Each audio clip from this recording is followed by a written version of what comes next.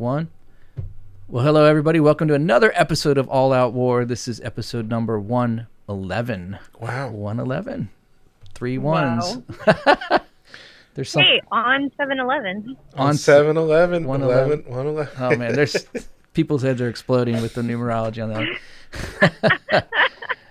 It's been a while, man. We had almost about a month since we did our last episode. We had Marsha on last time, Marsha Montenegro. We're talking about the Age of Aquarius. It was great. If you haven't heard it, go back and listen to that. She's always informative. But what do you know, Rosie? Hey, I got two because they're both animal related. Okay. You're like this. So did you know that the first cloned animal was cloned in 1885? 1885. Wow. Yep, by Hans Dreich. He cloned a sea urchin in 1885. A sea urchin? Yeah. I never would have thought that. Yeah. How did he do? Did it say how he did it? Yeah, basically he got some, I can't remember, he basically got a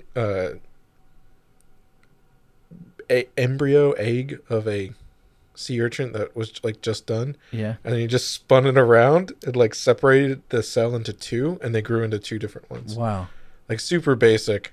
The article right here, I was trying to look to see if they had 1800s, right? I mean, yeah. But yeah, so first animal was cloned in 1885. That's cool. Yeah. He probably was looking at his helper and he's like, spin it. And the guy has a bicycle.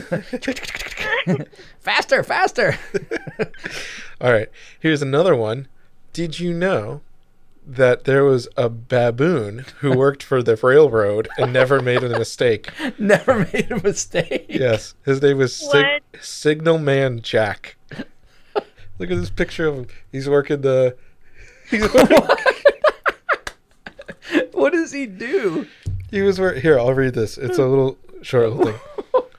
One day in the 1880s, a peg-legged railway signalman named James Edwin Wyde was visiting a buzzing South African market where he witnessed something surreal. A Chachma baboon driving an ox cart. Impressed by the primate's skills, Wyde bought him, named him Jack, and made him his pet and personal assistant. Wyde needed the help. It's so ridiculous. He made him his personal assistant. Years later, he had lost both his legs in a work accident, which made his half-mile commute to the train station extremely difficult for him.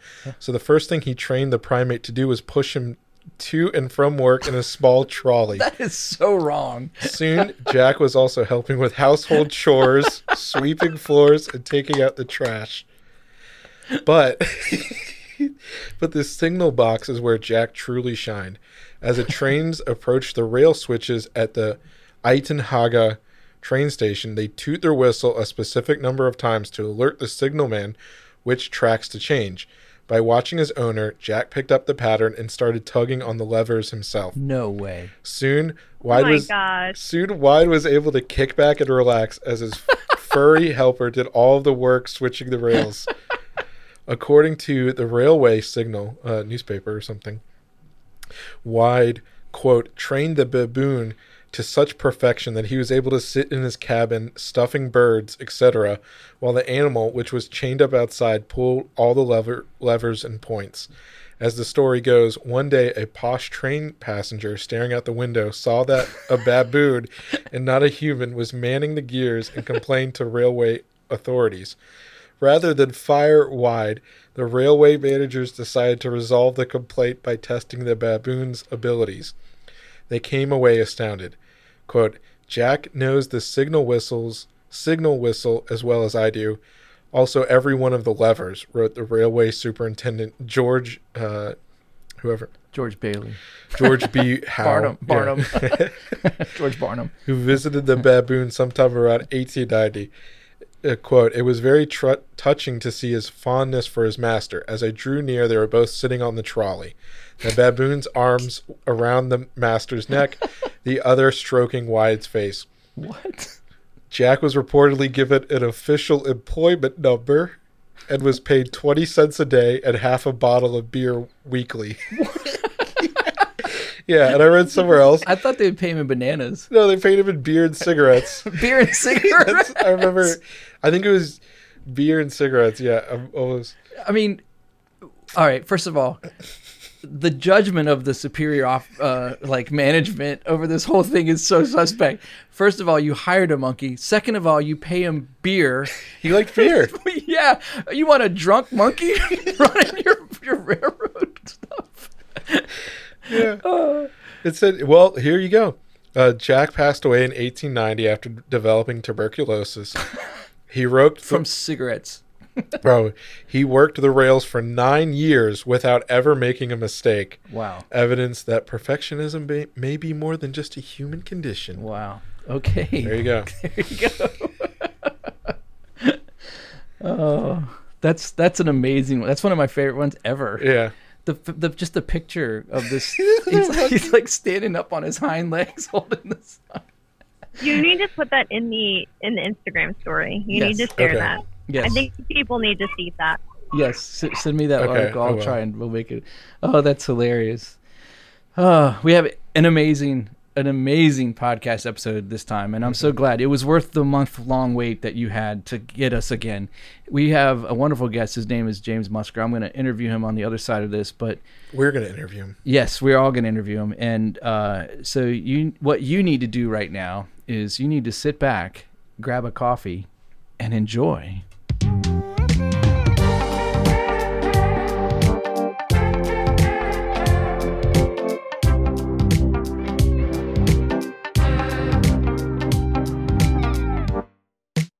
You're listening to the All Out War podcast.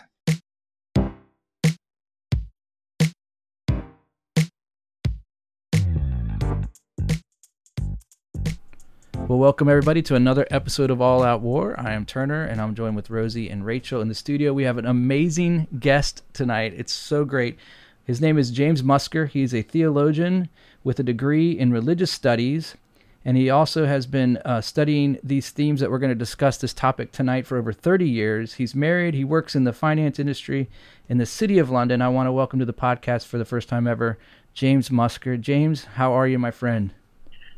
I'm very well, thank you. It's lovely to be here with you. Thank you for having me. Well, our pleasure. Yeah, it's an honor for us to have you. I heard you on William Ramsey's podcast, and I bought your book, and I consumed the book pretty quickly. I contacted Rosie, and I was like, dude, we got to get this guy. This is amazing. The title of your book is called The New World Religion and the Beliefs of the Elite. And you break down a three-pronged approach towards how the New World Order is going to establish really the one world religion that's spoken of in the Bible. And it was so encouraging to me and refreshing because, you know, as you and I were saying just a few minutes ago, it's as if a big portion of Christian church, especially here in the United States, is just missing on these points, and they for whatever reason don't want to touch on it. Maybe they're not aware of it, or they're just afraid to speak on it because it does get people freaked out a little bit, you know. It's a very emotive subject, and it's quite tricky to broach. Yes. Yeah. So let's go real quick. A little bit of background. What drove you to actually start a book like this?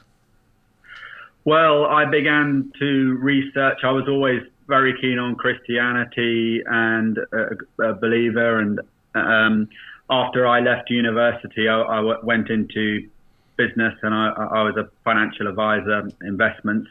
But I started to notice that there was a big gap to do with the religious aspect of the New World Order, and that practically every other aspect was kind of concluded and covered off. What's the point of writing a book about the political machinations that have been going on in recent times, or even the economic? And so I decided to concentrate on the religious aspect, because that's the only major area that hasn't been dealt with and hasn't been subdued by the sort of greater cryptocracy, the hidden government. The cryptocracy is what I call them. Yeah, so that term cryptocracy, I read it in the book, and I immediately was like, okay, what in the world does he mean here? And then it took me a second to understand what you're meaning. So if I'm correct, it's basically another word or another term for deep state. Is that what you're saying? Yes, it's kind of above the deep state, I would suggest. Those are the sort of 10, 15 families that are running everything that we see, and they stand behind the governments.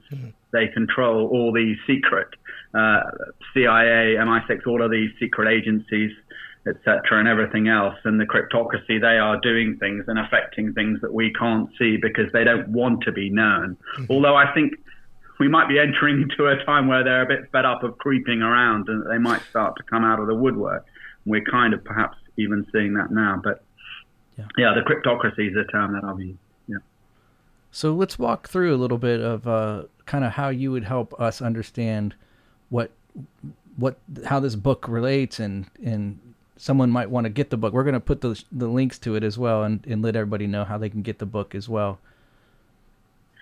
Yeah, well, the book starts off fairly quickly, going through the political, economic, and sort of covering off the military power.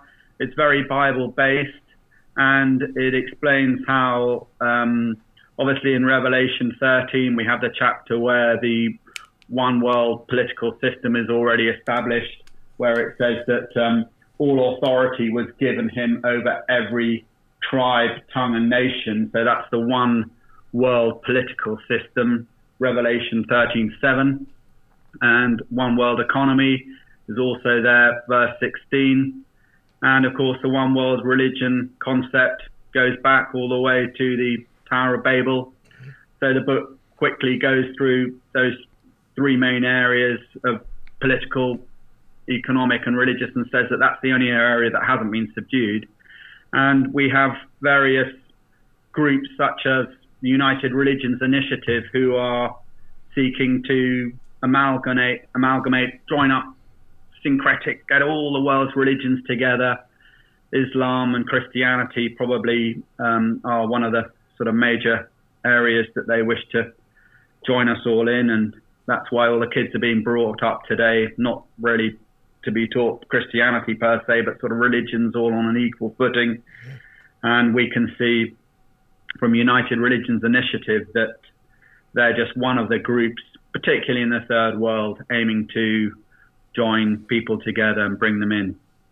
But I was alerted to the United Religions Initiative aspect because of George Shultz. He actually died earlier on this year in February, age 100, but he's been a high-level cryptocracy member, I would argue, for a long time. And he was a trustee of the United Religions Initiative. So it must have been very important to them to have him even there. So it's also related to the United Nations beliefs, which are linked to theosophy and the emergence of the Church Universal. And so we've got the New Age religion with Madame Blavatsky going forward into Alice A. Bailey and the United Nations. And basically the one world religion concept I mentioned will be a sort of amalgamation of the cryptocracies, initially Luciferian religion mixed in with a bit of dark green religion and also New Age. So that's what we're seeing slowly being rolled out. Now, you just recently, I didn't mean to cut you off there, I'm sorry, but recently, in fact, this week, Rosie, I think it was you or Rachel sent us over, there was 2 buildings built in Israel, one for Protestant and Catholic, another one, or Protestant and Muslim, and then the other one for Catholic and Muslim, convergence. It's that whole Chrislam thing. Was that you guys? I'm trying Rachel. Yeah, that was me. Because there's one in Germany and then there's one in the United Arab Emirates. Oh, it's okay. And they're calling them the Abrahamic Faith, basically religious center. So they have 3 buildings. One is a mosque. One is a, gosh, I'm blanking on the word for... synagogue? Yes. Sorry.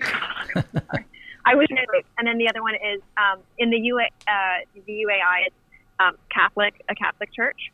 And then in Germany, it's a Protestant church, but it's still that big conglomeration of Islam, Judaism, and Christianity. And so they're trying to tie into the Abrahamic roots of each of the religions and having it in just one center with 3 different buildings. And that way, I mean, their highlight is wanting to put it on like a great place for people to talk about everything instead of talk about each other about everything. But they're trying to show them as, you know what, we've all got the same basis, and so we need to work together, essentially. And so that immediately was like, oh, okay, red flags a little bit. But they have plans, like that initiative has plans to create more of those locations in other places. So I wouldn't be surprised if we had something like that in America within the next 5 years. Yeah. So I was going to say, James, this is kind of an interesting question. When you're talking about all the, like, because, like, it makes sense to me, obviously, to hear about, like, the Abrahamic religion, like, to be able to use that, like, term, because they're like, oh, we all literally come from the same guy. You know, Abraham, we can trace back the delineations of the religions from one person.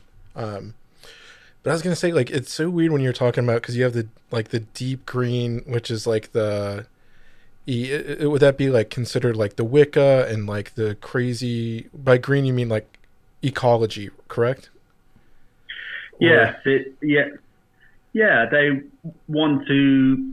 It's to do with the writings of people like Ralph Waldo Emerson, and he was talking about the Avatar film. That's it.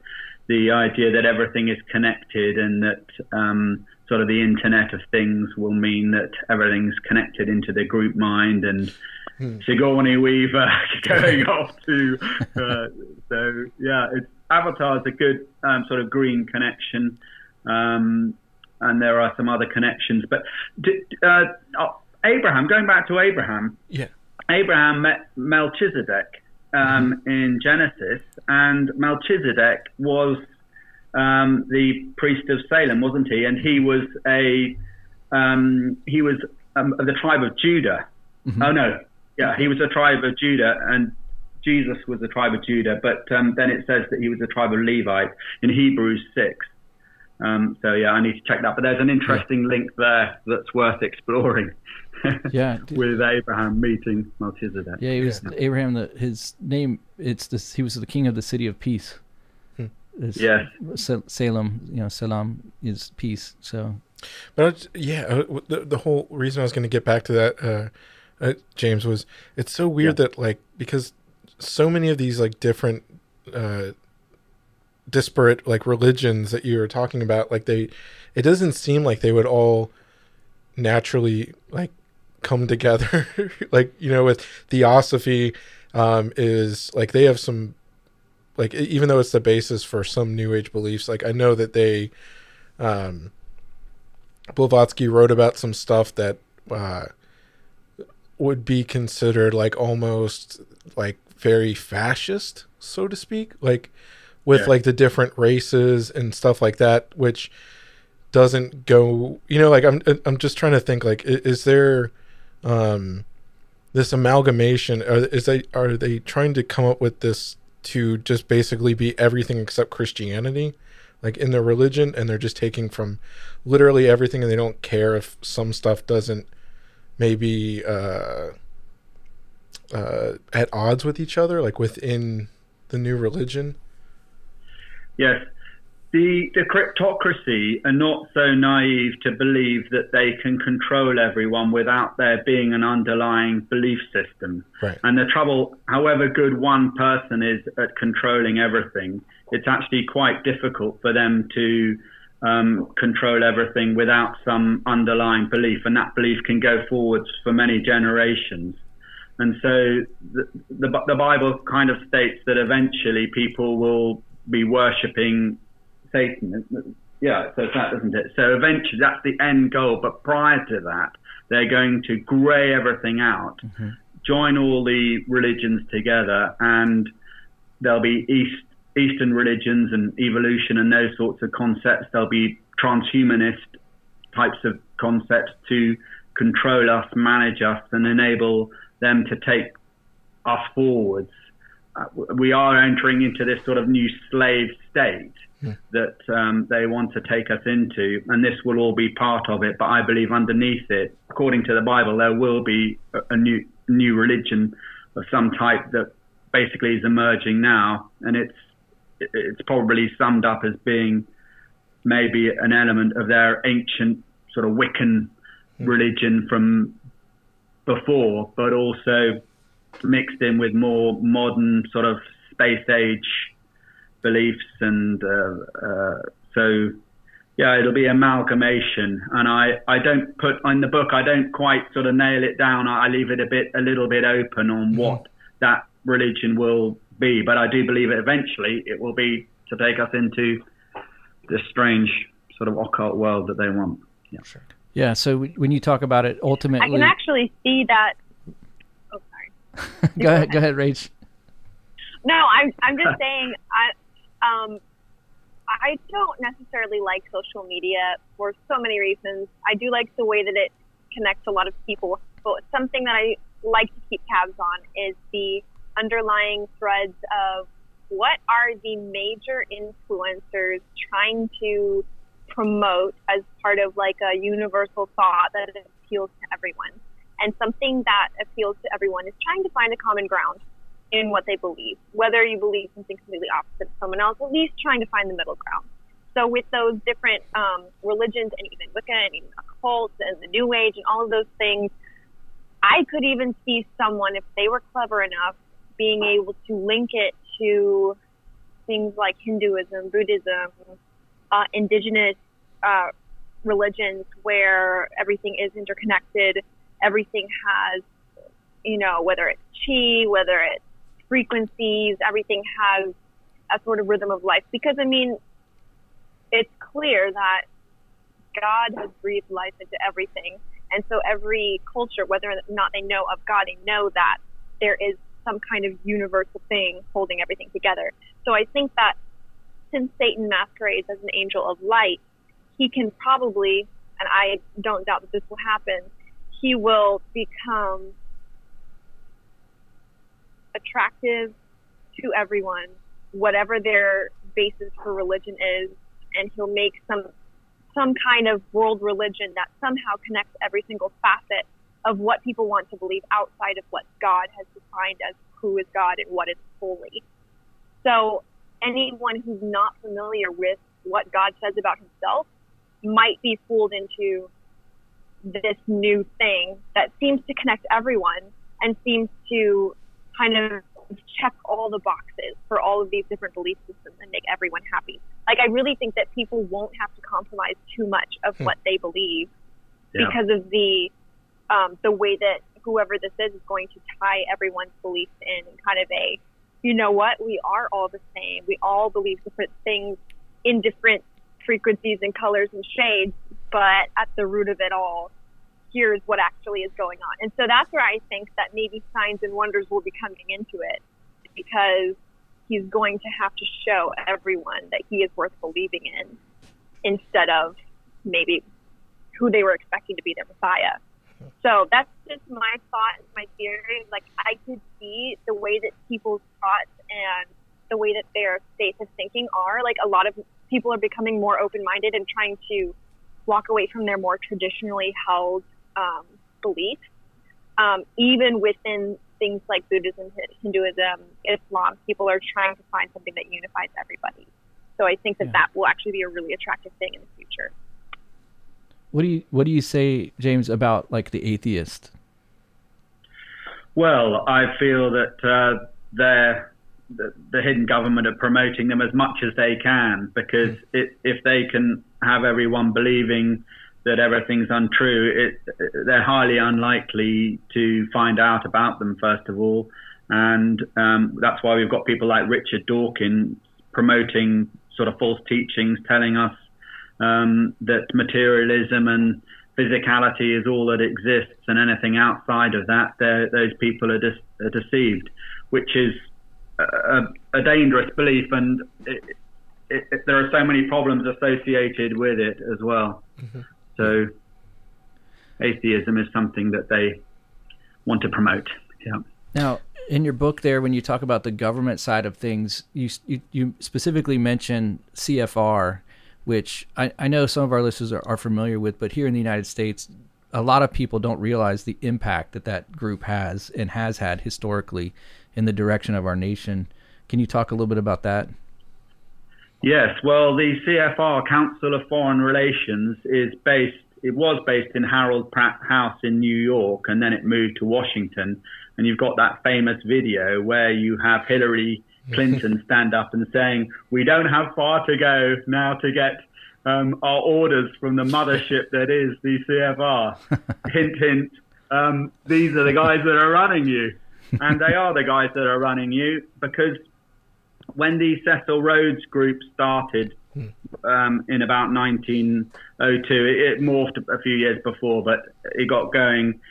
The Royal Institute of International Affairs, which was the British side of the Rhodes group, basically started the Council of Foreign Relations, and that also joined up with the Eastern Establishment, the Inquiry, which was basically the New York bankers of that era.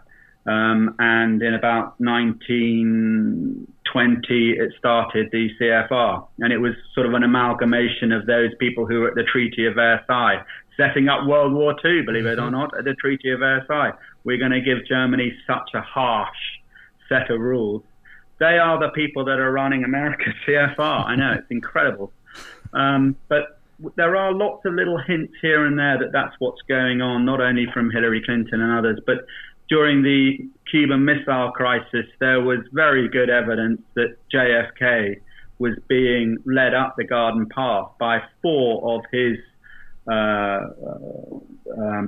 close advisors, people like Dean Acheson, I can't remember some of the others, but George McBundy, people like that, who were saying, yeah, go on, do the Bay of Pigs. And then, of course, the air power didn't arrive, the boats didn't arrive, it was all a disaster. But you do see this CFR running things if you look. Now, if you research, you'll see Richard Haas there, who comes across as just a fairly sort of academic sort of Jewish chap.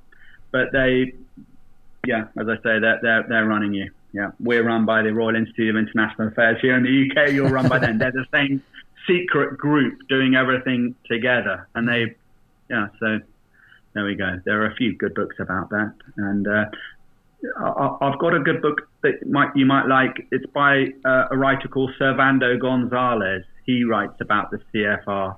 Servando Gonzalez, he's a Cuban, and that's why he mentions the CFR and the Cuban Missile Crisis, but he's pretty strong on the CFR. So research that. Yeah. So, okay, let's keep moving through. I love your notes that you gave us, so I'm going to stick to those as much as we can as we move through the podcast here. So you talk about how you mentioned something here, and you said they're kind of moving us like sheep, or they're moving us like into this controlled slave state, and they're using different things to accomplish that. Most recently, obviously, the world's just been dealing with the overreaction to this pandemic and that connection there. Can you speak to that for us?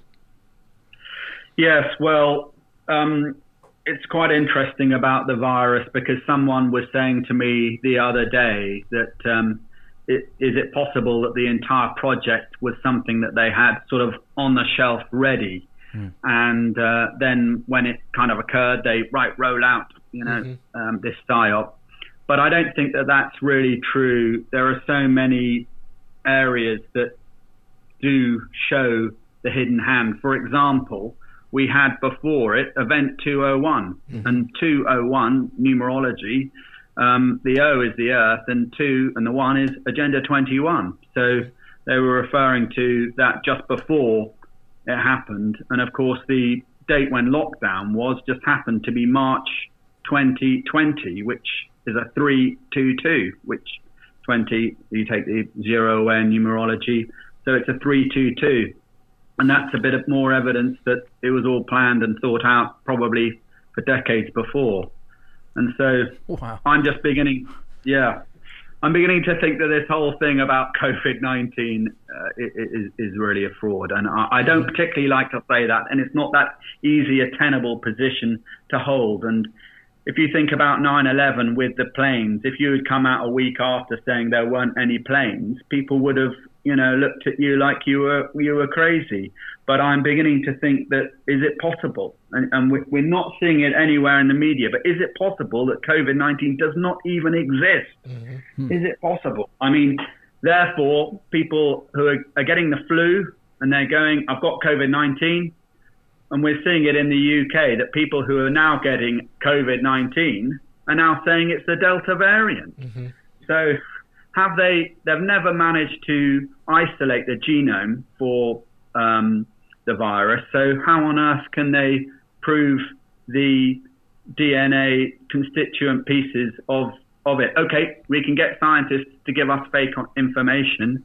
And so I'm beginning to think that it's rebadged influenza. Yeah. And that's why in England, for example, we only had one case of flu over the last year. And one case. Oh, so normally there are several thousand cases of flu each year, but instead all of the numbers for flu were put into COVID-19. Mm-hmm.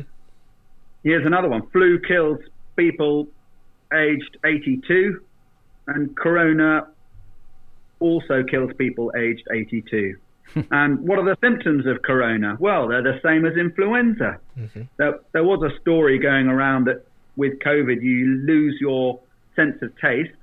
But I've had flu 15 years ago, and I remember I lost my sense of taste a little bit.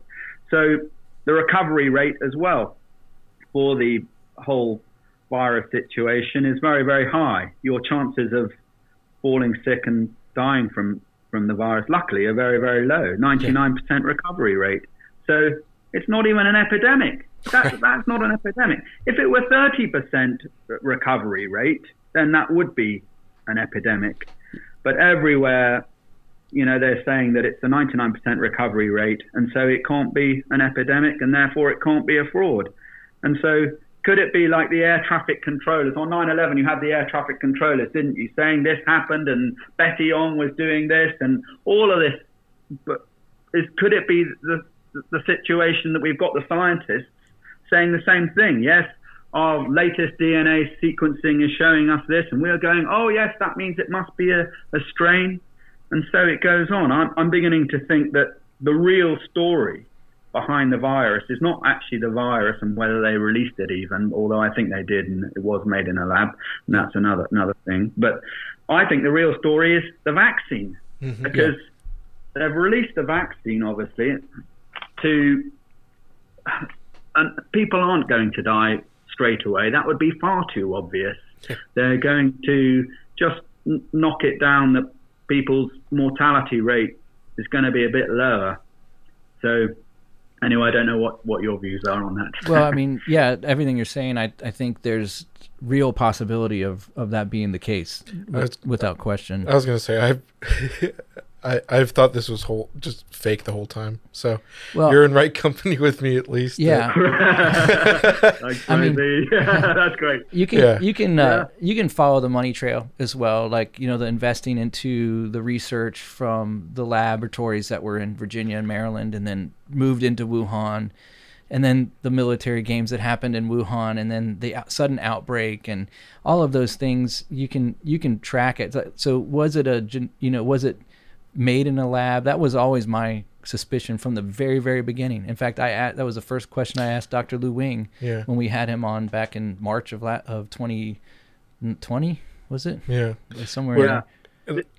This story's pretty much been busted that it was made in the lab, because around the 29th of March, I think it was, Fauci and Jeremy Farrar of the Wellcome Trust and Valence and all of these other cronies had this meeting, secret meeting, with the emails of which have now been released, the grayed out Freedom of Information meeting. And basically they wrote then a proper scientific paper stating that it was definitely not made in a lab, and that to think it was made in a lab makes you a tin hat foil conspiracy theorist.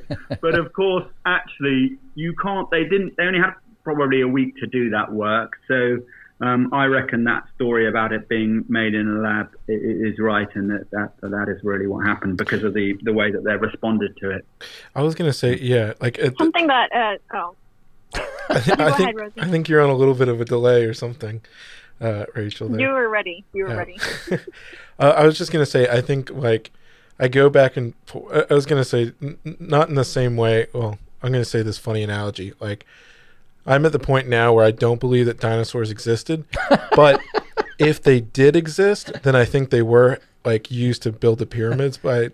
So I'm kind of in this weird dichotomy with some of these beliefs I hold now. So transitioning from dinosaurs to COVID, much in the same way, it's I remember I was talking to someone early on last year about COVID, and I was like, this sounds like if this is real, then it obviously is man-made, and it seems like a biological weapon that probably got out. And one of the interesting things this person I was talking to was it kind of sounds like it's interesting, because he had just mentioned, we fund a lot of biological warfare stuff in other countries, and we do this biological. And he had said something along the lines of, it's really interesting to think about the ruling regimes of countries that are hostile to the United States. Kind of basically, it's what countries are ruled by old men that would easily die from the flu or something like this special brand of flu that we would be doing is Iran. A lot of these countries in the Middle East are all these old generals in North Korea, in China, all these older men are all the ones running from the government. So I was going to say, part of me believes if the COVID thing is real, then it was made by the United States to target all these, it seems perfectly man-made to go after the leaders of these enemy regimes that are hostile specifically to the United States. So I was going to say that's one belief of that's dinosaurs didn't exist. And then, or, I was going to, just analogy wise is either the flu doesn't exist, dinosaurs aren't real, or if they did exist, it was a man-made weapon by the United States to target our people because enemies foreign to us. So I just thought that was really interesting that it seems specifically targeted to very specific groups of people that just happen to be the demographic of people that are in leadership positions hostile to the United States. And I like what James is saying I think is exactly right to just kind of piggytail on that. Sorry, Rachel, you were going to say something. I just totally cut you off. I'm so sorry. I can hold my thought. No, I was going to say something kind of similar, summing up what you guys are saying.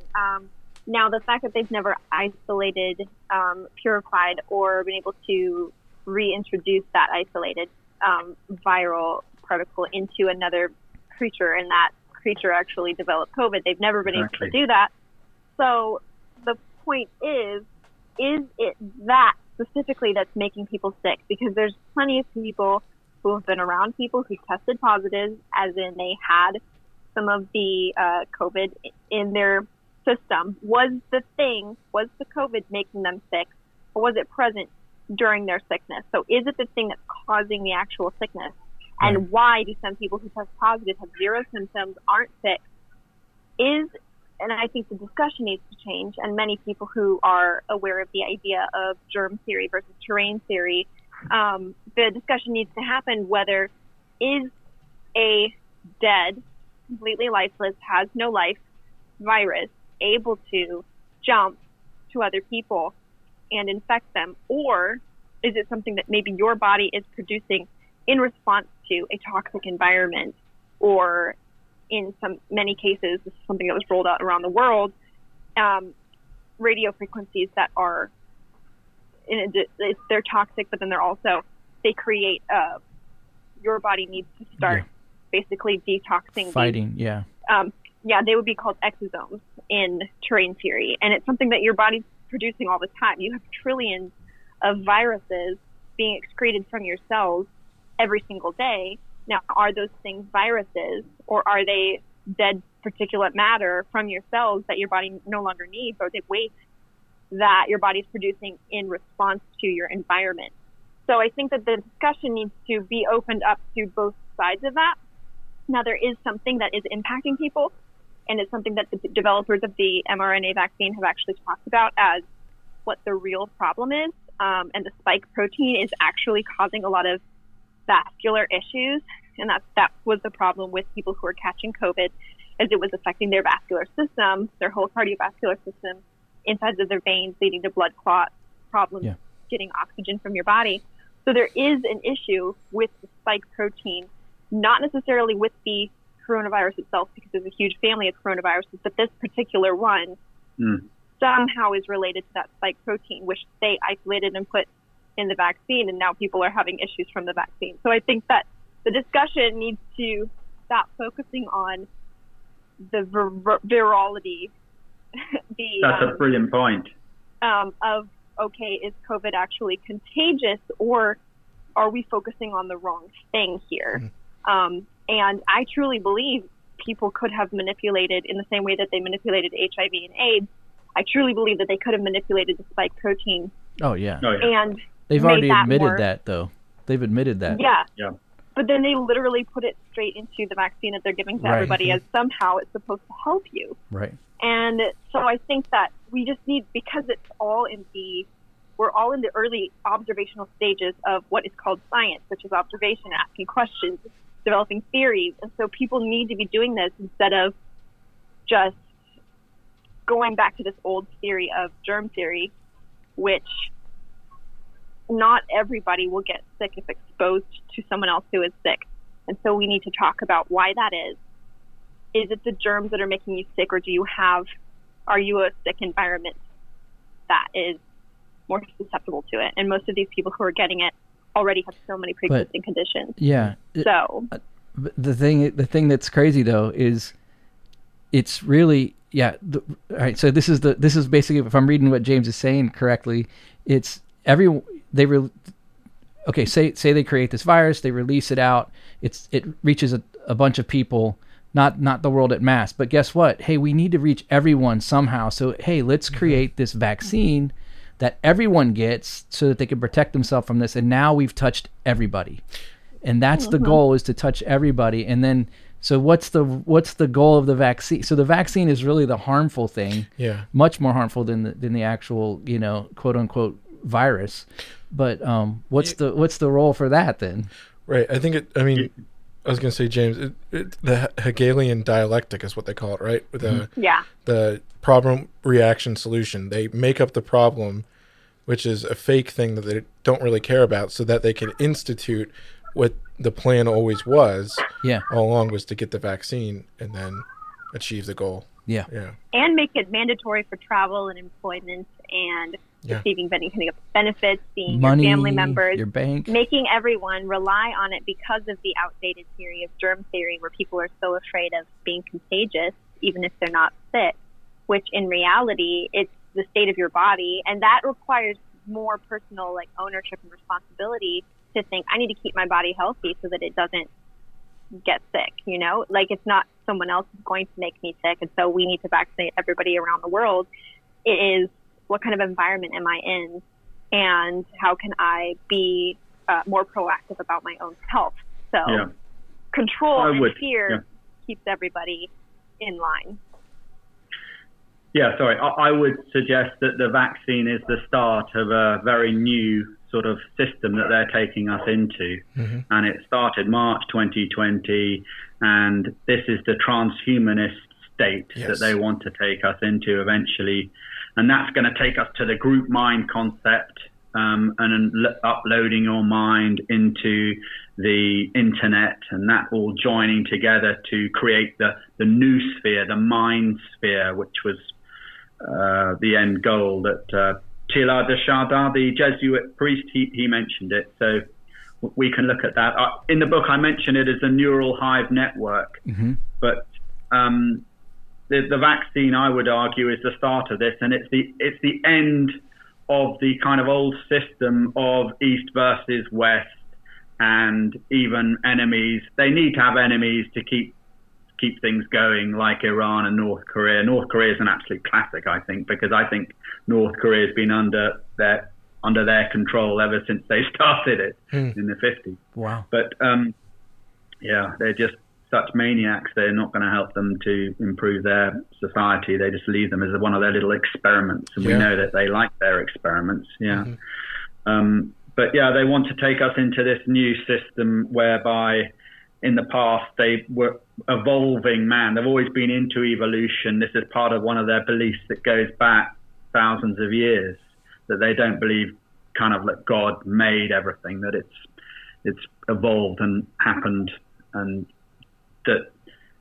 So yeah, we've got something else as well. They want to basically depopulate the planet, but they want to depopulate us first and then take us into transhumanism. They can't have transhumanism arriving first, because then there really will be too many people. And so the vaccine is the method of firstly getting us used to transhumanism, getting us used to upgrades and medical enhancements of any type. And secondly, it's to do with population control, reducing the number of people. So we've got the Georgia Guidestones. As we know, 500 million is their target. So, yeah. Yeah, I love. I never heard it said that before. The fact that that they need to reduce the population before the transhumanism like actually takes place. That makes so much sense. That it's like it makes. I was going to say, we can almost see it when we hear about like Elon Musk or all these guys talking about these big proponents, Ray Kurzweil and all these guys talking about the singularity and all this stuff. Not naming those guys in particular as being whatever. Those are just big names that talk about transhumanism, obviously.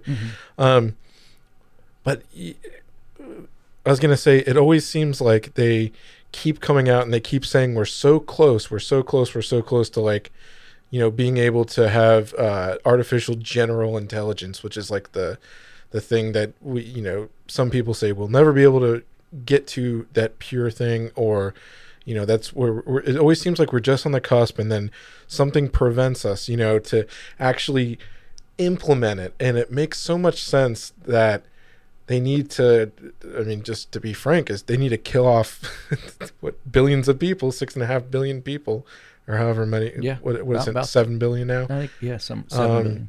They have to kill all these people off because, like, we can't have the computing power to upload, you know, 7 billion consciousnesses all running at one time. That's really, a brilliant point.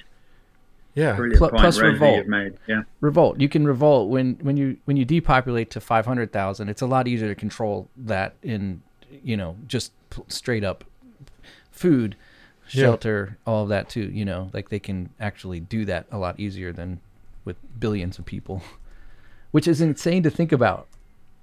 It's very worrying, and this is the century of change that they've had planned for it, and it's in most of their writings, and in the Iron Mountain writings, it even mentions about the evolutionary processes coming to an end, and that in the new system that they'll need. Here, I found the quote: "The development of a sophisticated form of slavery may be an absolute prerequisite for social control in a world at peace." So they can either give us war or peace, or they can give us slavery. War, those days are over. No more wars. They'll be as contrived as they have always been, but they'll be smaller because the weapons are so advanced. So now they're going to take us into slavery. I mean, they're both awful outcomes, war and slavery. And I hate to say this because it shows such lack of faith, but maybe in a way the cryptocracy are right from their twisted point of view. They can't give us both peace and freedom in their view. Mm-hmm. And the hidden government has decided they want peace because weapons that are available are so powerful. But if they give us peace, then we must be their slaves. So that's where we're headed. Yeah. Yeah. So let's talk a little bit about some of the spiritual side of things, the occultic, the Kabbalah, the Freemasonry stuff that you mentioned as well. Yeah, because I was going to say, to preface that, in the book you talk about basically, like, when we're talking about transhumanism, it's interesting because, like, I think right now we're at a level of technological advancement that we can actually practically see, like, how technology will be, like, how it's possible to merge, a consciousness of a human consciousness with it. Like, we're able to talk, we can say the cloud, and everyone can see how we can, that's, this ethereal, neural networks kind of thing. We can visualize that now. But in the book you talked about, like, the history, this idea of transhumanism, which was just very mind-blowing to me, how it's a very old idea and it's super occultic. I mean, obviously, but please. Yeah. I remember having discussions with people in 2016, 17, and 18 before my book came out and saying, yes, they want to take us into transhumanism. Roll forward 3 years only, or 2 years. And it's pretty obvious, isn't it? Mm-hmm. But of course, no one's speaking about it. But Klaus Schwab is, of the Economic Forum, he has stated that they want to merge biological and digital aspects of men. He wants to. That was pretty good. To merge. Oh right, yeah. Well, he comes across as the evil villain from a Bond film, doesn't he? Absolutely. Klaus Schwab. I mean, he really does. But yeah, he wants to merge the biological and the digital to make the new sort of person going forwards. And I've always wondered why do they want to do that? Is it just they want to make smarter people? Is it an antithesis to God? God created us, but yet they want to create us better. What is the reason for them to take us into this transhumanist world? And it does go eventually forward to this idea of the group mind, that we'll all be connected in the group mind. And the first person to think of that was a guy called Vladimir Vernadsky. He was a Russian scientist, a bit like Enrico Fermi, if you know the Fermi paradox, a brilliant high-level scientist.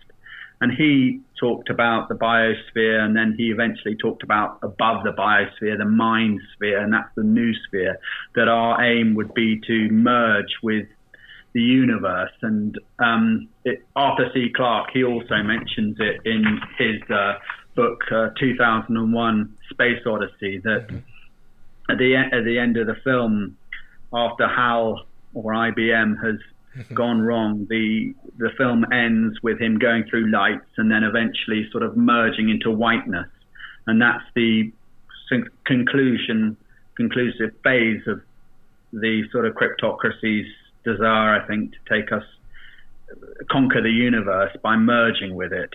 So is that like, would you equate that with the illuminated, like fully illuminated, enlightened?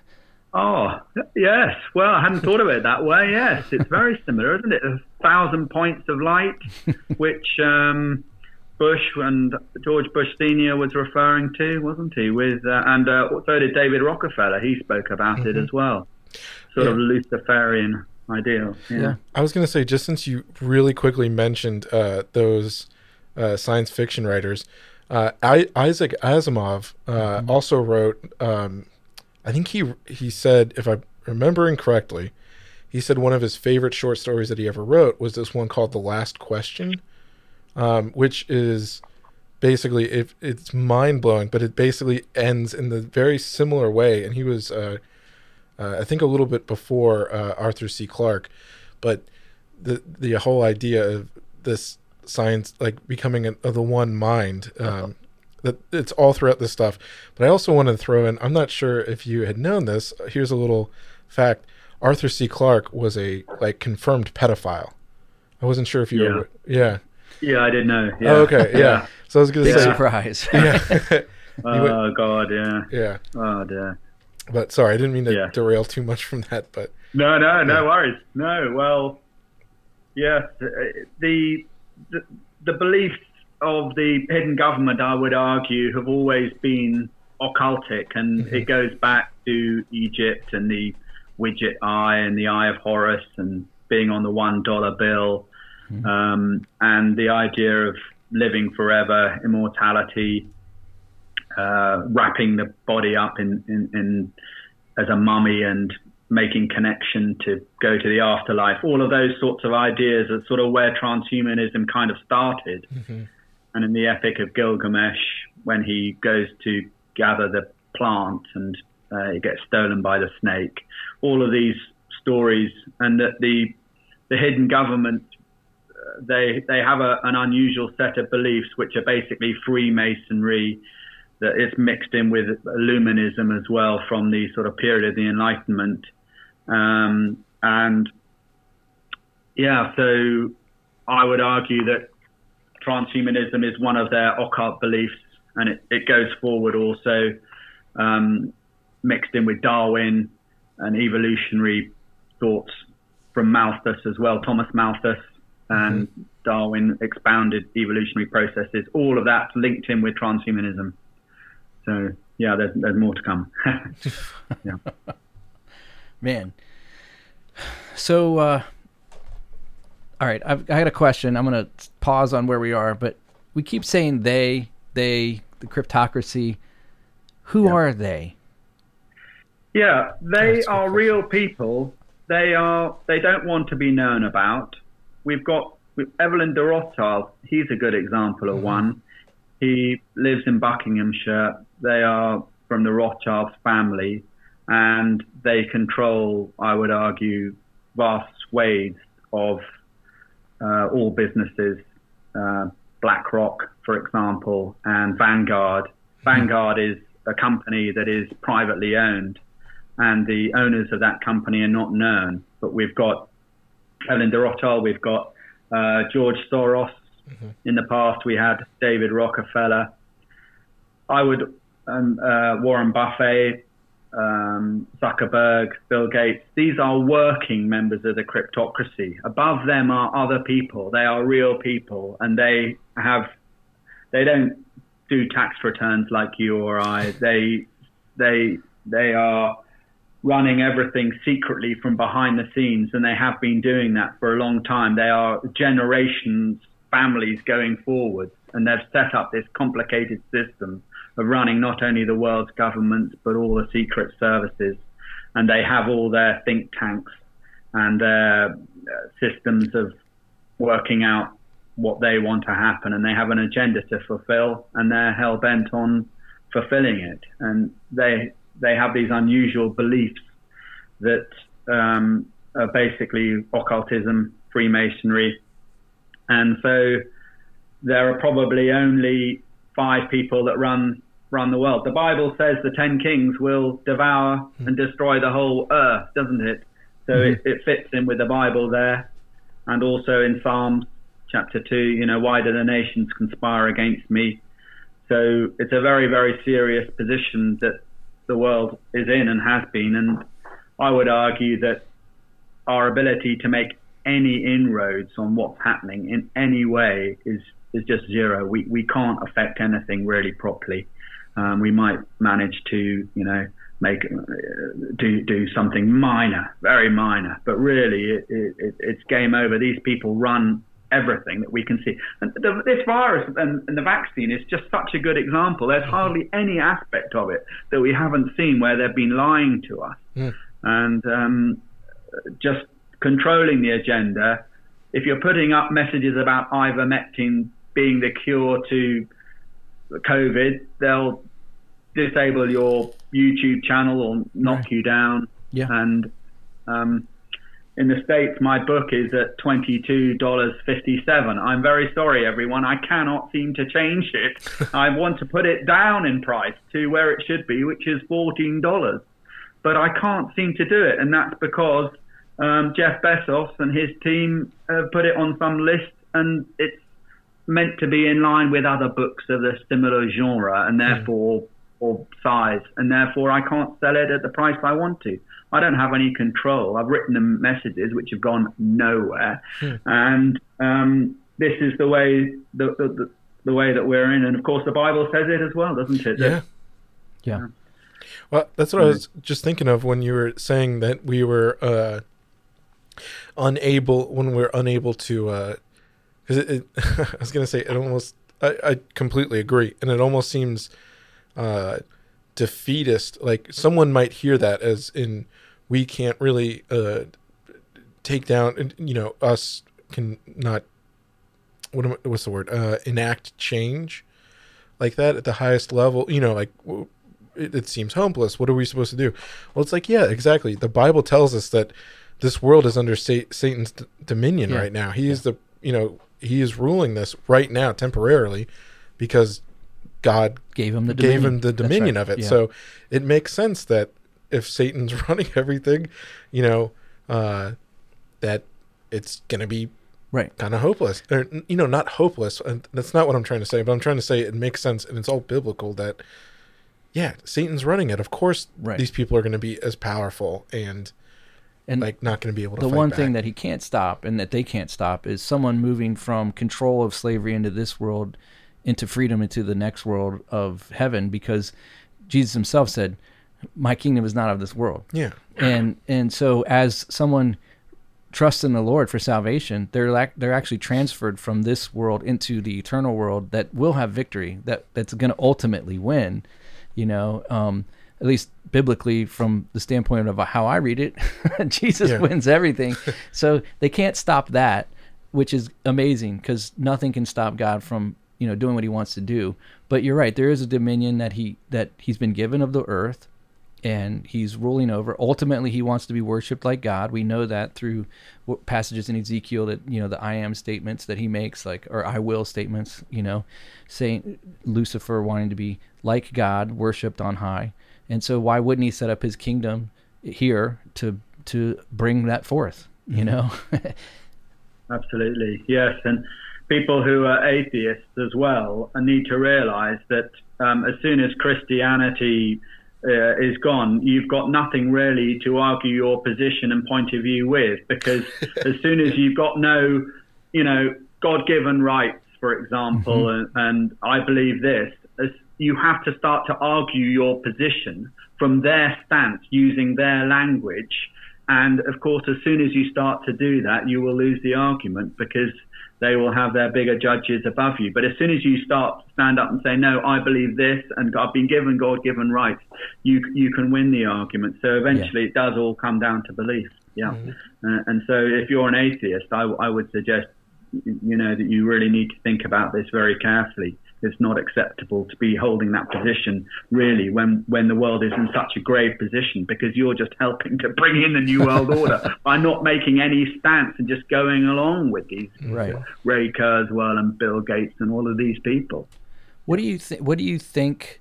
So, one of the things that we know about in the last days, they talk about how the world will cry out for peace, peace. We need peace. And then that will be the rise of the Antichrist, who's supposed to bring this peace for a temporary amount of time.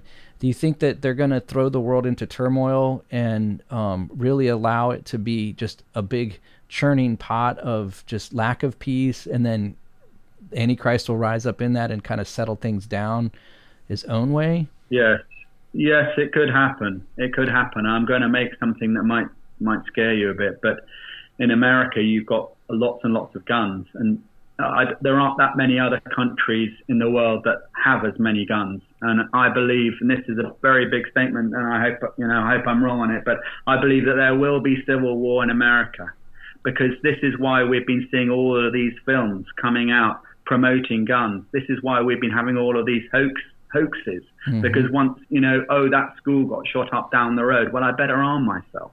And this is why so many people are armed in America, and that this is going to boil out, and maybe this is a scenario that'll happen, and then someone will stand up. Because let's face it, America is the world's policeman. It's the most important nation. And so if that starts to wobble severely, then, everyone in the world will fall behind it. So potentially this is the reason why we're not seeing guns in general being returned back, because the cryptocracy want a good civil war. Yeah. Well, I think there's enough people in America, speaking as one, that I know I would have a hard time if I owned a gun returning it. If they came to ask for it, I would have a real hard time giving it back if I had one. Yeah. You know, if I had one. If I had one. Yeah, I'm the same as you. Most people in Britain would not be, though. They would say, why do you need a gun? You need to hand it back. I'd be, no, we can't trust the government. We know what they're doing. If you know, right. I would take that stance with them. So, well, according to our president, we need to have nukes in F-18s or whatever. Already? He said in a speech just about 2 weeks ago, he was talking to the NRA or somebody of that nature, and he was saying, they said, well, he says, what do you need guns for? You need to protect from the government. If you want to protect yourself from the government, you better have nukes and F-18s. And right. Everybody was like, "Oh my goodness, did he really say that?" Like, that means, oh my word, that's a terrible thing to say. Yeah, I know. That's outrageous. He's kind of like that. Well, they're talking about now going door to door for the getting the vaccine. Now they want to go door to door and into areas where it's not been readily accepted, and help people come to terms and understand that they need this vaccine. And they just nationalized the police force, the Capitol Police out in California. Why is the... Really? Which I would say, because I worked in D.C. for the last year and a half every day almost, Capitol Police, I worked a block from the Capitol, they have the blue helmets, just like the UN. The white helmets. So they're like a light blue helmet. Just like, same thing with D.C. Police as well, Metro Police. They'll probably be enveloped into it all as one. Yeah. When you see this stuff, it blows your mind when you start to recognize it, and you're like, well, it could be that. Yes, peace coming first, and then the Antichrist being declared as being the world ruler. Yeah, we know that it wasn't Trump because he likes women. In Daniel, doesn't it say that the Antichrist? So that's quite an easy one to get round. He'll probably be a homosexual. That's true, according to Daniel. Yeah, that's right. Yeah. People freak out when I say that. It's true. It says he doesn't have one of the affections of women, is basically what it says in Daniel, and which would mean he's probably homosexual. Which would mean it makes so much more sense why that agenda is just literally being pressed and pressed and pressed against everything in our culture. You know, we're forced to accept it. And, if you have a stance of traditional marriage in the United States in particular, now you're basically considered, a homophobe, bigot, you're Nazi. You're a Nazi. You're a fascist. Yeah, you're the worst person ever. Yeah, absolutely. Yeah, that's what they think. Yeah. So I was going to say, we talked about Freemasonry a little bit. And you wrote about quite a bit in the book as like we talked some about those secret societies, but you had mentioned like the numerology of March, what is it, 30th, 322? I can't remember. Yeah. And 322, yeah. 322, which is ties into the Skull and Bones Society. And you wrote a lot. We like the secret societies a lot, and we did a couple episodes on the Freemasonry and the founding of America, and how there's obviously a lot, but you have a lot about that. Could you go into like the Freemasonry, and I wanted to hear like the symbology and all that, and how that all kind of plays into it? Yes, well, the start of Freemasonry goes back to about mid-16th century, and the first sort of meeting was 1717 in a pub in London. And obviously they claim that their religion goes back to sort of Nimrod, who was their first sort of darling. For me, he was against God, so he was a bad guy. But for them, for some odd reason, they think he's a good guy. I mean, can they even read scripture? Obviously not. And Tubal-Cain being a good guy, and he was a bad guy. Lamech as well. So they start off on the wrong footing, and their beliefs go back, so they say, to sort of the Egyptians. And one of the things that I find interesting about them is obviously they've got this 32-degree system of going through degrees and finding out more secrets as they go through. And but the actual lodge where they meet has the worshipful master sitting in the east, and you enter into the building from the west. The people, they actually do sit opposite each other, but with the worshipful master sitting in the east, when they look at what's going on in the proceedings, they are looking east, and they claim that this is King Solomon's temple. And so, churches, they face east, but they don't claim to be King Solomon's temple. But Freemasons claim that a lodge is a representation of King Solomon's temple. But there's one big problem with that. King Solomon's temple was facing west, not east. So yeah, in Jerusalem, King Solomon's temple faced west, and the priest and the congregation, they were looking the other way, and so it's all 180 degrees the wrong way, and we know about everything being done the wrong way. So, so for a start, they're not on a good footing. But it's just there are so many presidents, and Roosevelt, for example, he was a 32-degree Mason, and there are so many secret goings on that they are hiding behind. And I think most of the time, Freemasonry, those people who go to the lodge, they're not doing anything nefarious. But what's to stop a small little clique above doing things? And in the protocols, it says that Masonry is a shield behind which the cryptocracy can hide. So it's some part of their system of controlling that they sit behind Freemasons, and if they need to get some sort of job done, then they can lean on that person or that judge or whoever. I know Freemasons would go mad at that statement that I'm saying that there's corruption and that it's going on, but why would they bother setting this whole thing up if there wasn't some going on behind it? So it's a totally evil belief system. It's getting everything wrong. Their knowledge of Hebrew is obviously pathetic. They can't read scripture. They're Luciferians. They climb up the ladder. The 18th degree, they're basically told that it's Lucifer, is the good God of the Old Testament, which is not true, obviously. And they learn all of those incredibly long-winded plays. Some of them are decent people, but they've just got off to such a bad start. And also, it goes down the generations as well. There is a kind of generational curse. And I've seen that just a little bit, with some people that I know. What's amazing too is in America here, it's crept into so many facets of our culture. From it's very well represented in the police department, in the police networks. It's also in the banking and business, and they'll use it as networking.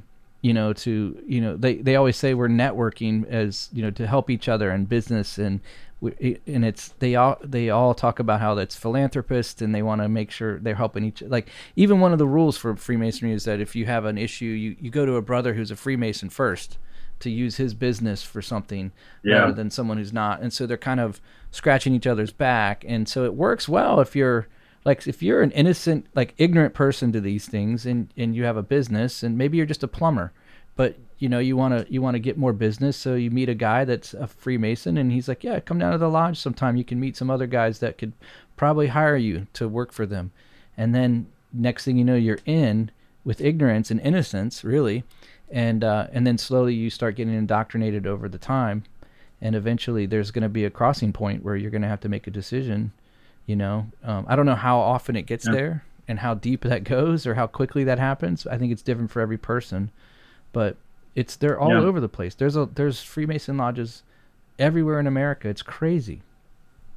Yeah, there are a lot in England as well. Yeah. Well, yeah. It's very, very poor situation. We get to thank the French and the British for having it here in America. Sorry about that. Well, George Washington, he was one, wasn't he? Yes, he was. Yeah, and Jefferson. So most of them actually were. Yeah. Mark Twain was one, which I always find upsetting because I love some of his little quips and comments. I always find them quite interesting, the way he says something and then undoes it. And but yeah, he was one.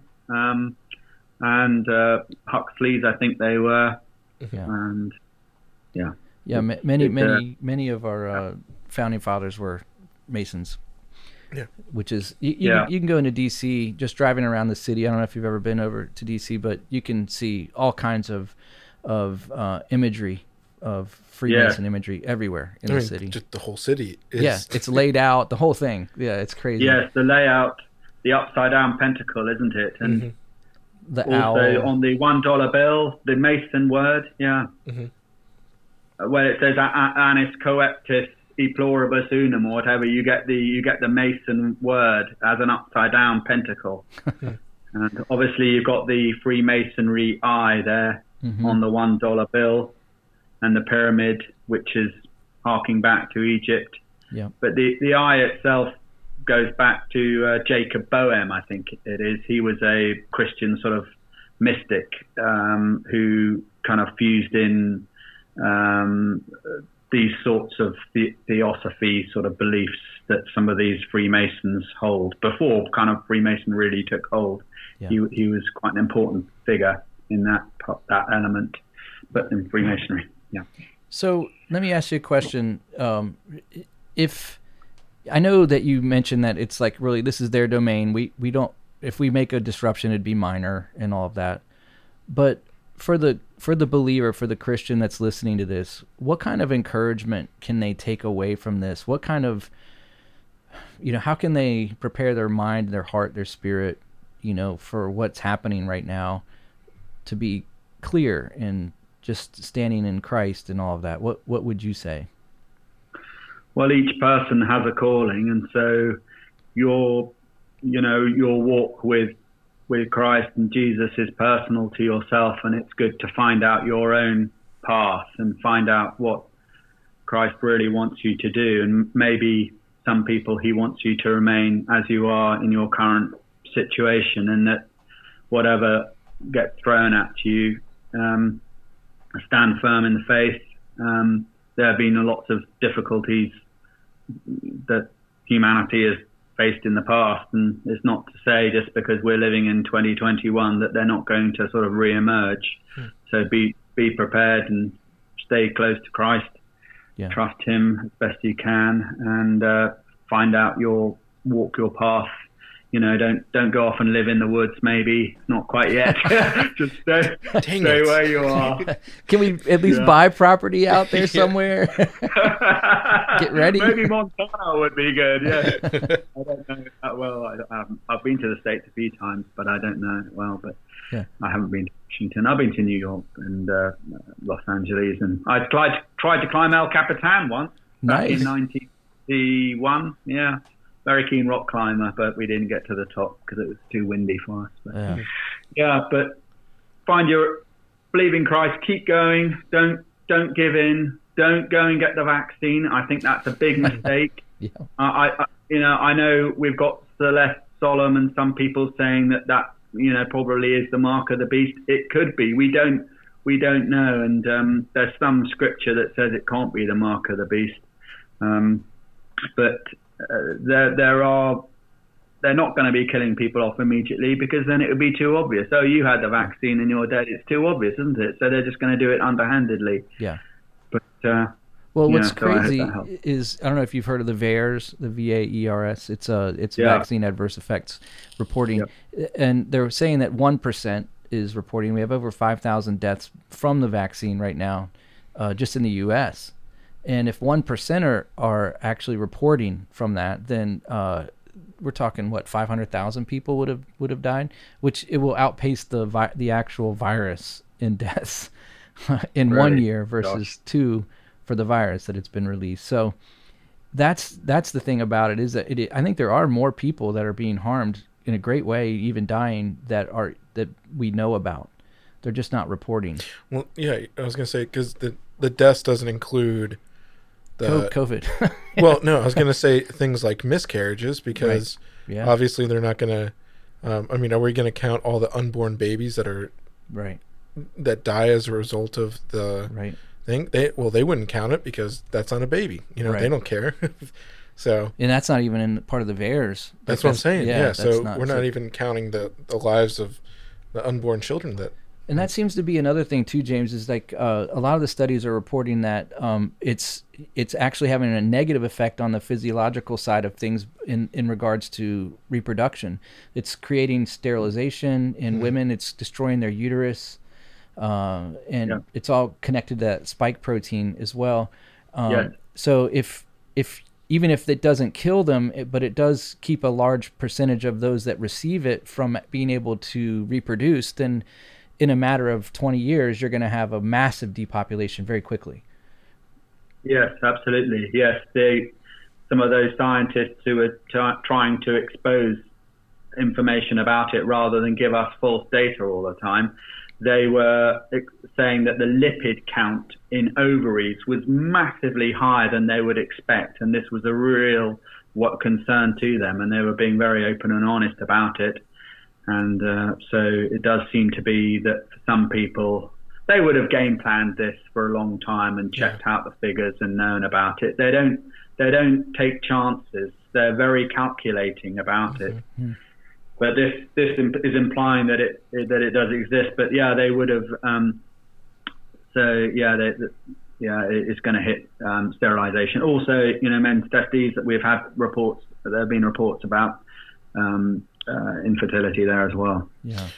And I was going to say, not even to count, I just thought of this as another casualty number to count along with this, is the suicides from as a result of the lockdowns themselves. They don't even need, I was going to say, maybe I don't want to spend this whole episode on COVID, but I mean, that's just another thing, is that suicides, I want to say, was something astronomical. Yeah. Was, it's already on the upswing anyways as a result of, everything that's being pushed down.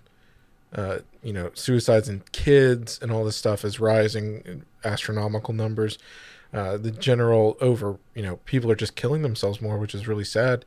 But even more so when you had this, the lockdowns and everything, and the feeling of utter hopelessness is just yet another casualty number that's not listed, like doesn't take into account. So James, is there anything you want to add to what you've shared so far? Anything else that you want to touch on? Well, just keep the faith, everyone, and keep the faith. Buy the book if you want. I'm sorry it's 22. I'm trying to reduce it for US dollar buyers. And can we buy it directly from you? Do you have a website that they can purchase? I haven't done that, but I am thinking of doing that next time. Okay. I've got a book that I'm writing basically about transhumanism and the cryptocracy, and putting all of these pieces together of this puzzle. And hopefully that'll be out by the end of the year. I've got a lot of work to do on it. I printed it off for the first time today, actually. Awesome. So I was quite pleased, But do buy it. It's The New World Religion and the Beliefs of the Elite. So... The New World Religion, James Musker. Yeah, we'll put a link to the book in the show notes on the podcast, as well as how can people connect with you? Are you on social media at all or anything?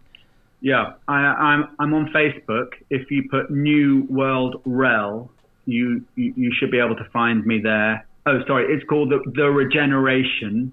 On Twitter, I'm New World Rel _new_world_rel. And on, I don't put a huge amount up because I'm so busy doing my normal job.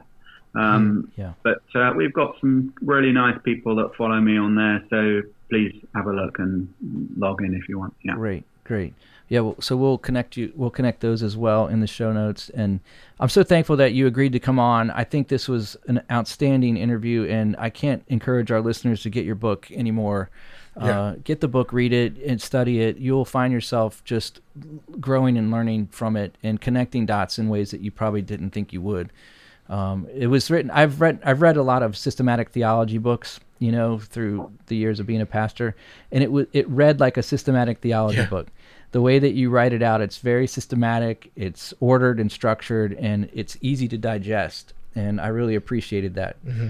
Because these topics can be really heavy and confusing, It's themes and words that we don't use in everyday language typically, so it can be a little bit overwhelming. Yeah. Well, thank you very much, Turner. That's very, very kind of you to say that. I'm touched. Yeah. Well, when you get your new book done, please come if you'd back. like to come back, yeah. Yes, I'd love to come back. Yes, I enjoyed our conversation. And if there's anything you ever want to share, hit us up. You're welcome back. You have an open door anytime you want. Thanks. That'd be good. Thank you. And if you come to DC, definitely hit us up, and we'll grab a pint and have a good time together. That'll be great. Thanks. I guess that's what they do in Britain, right? They grab a pint. What do you guys? I don't know. Yeah, grab a pint. Yes, or a curry. Go for a curry night. There you go. I'd love that. That'd be great. So, so come on across the pond. Thanks, Tanner. Yeah, I will. I will one day, I'm sure. Thank you. Great. Well, thanks again, James, and we'll catch you next time. And we appreciate all your work. Thank you. Yes. All right. Bye-bye. Thanks, Rosie, Rachel.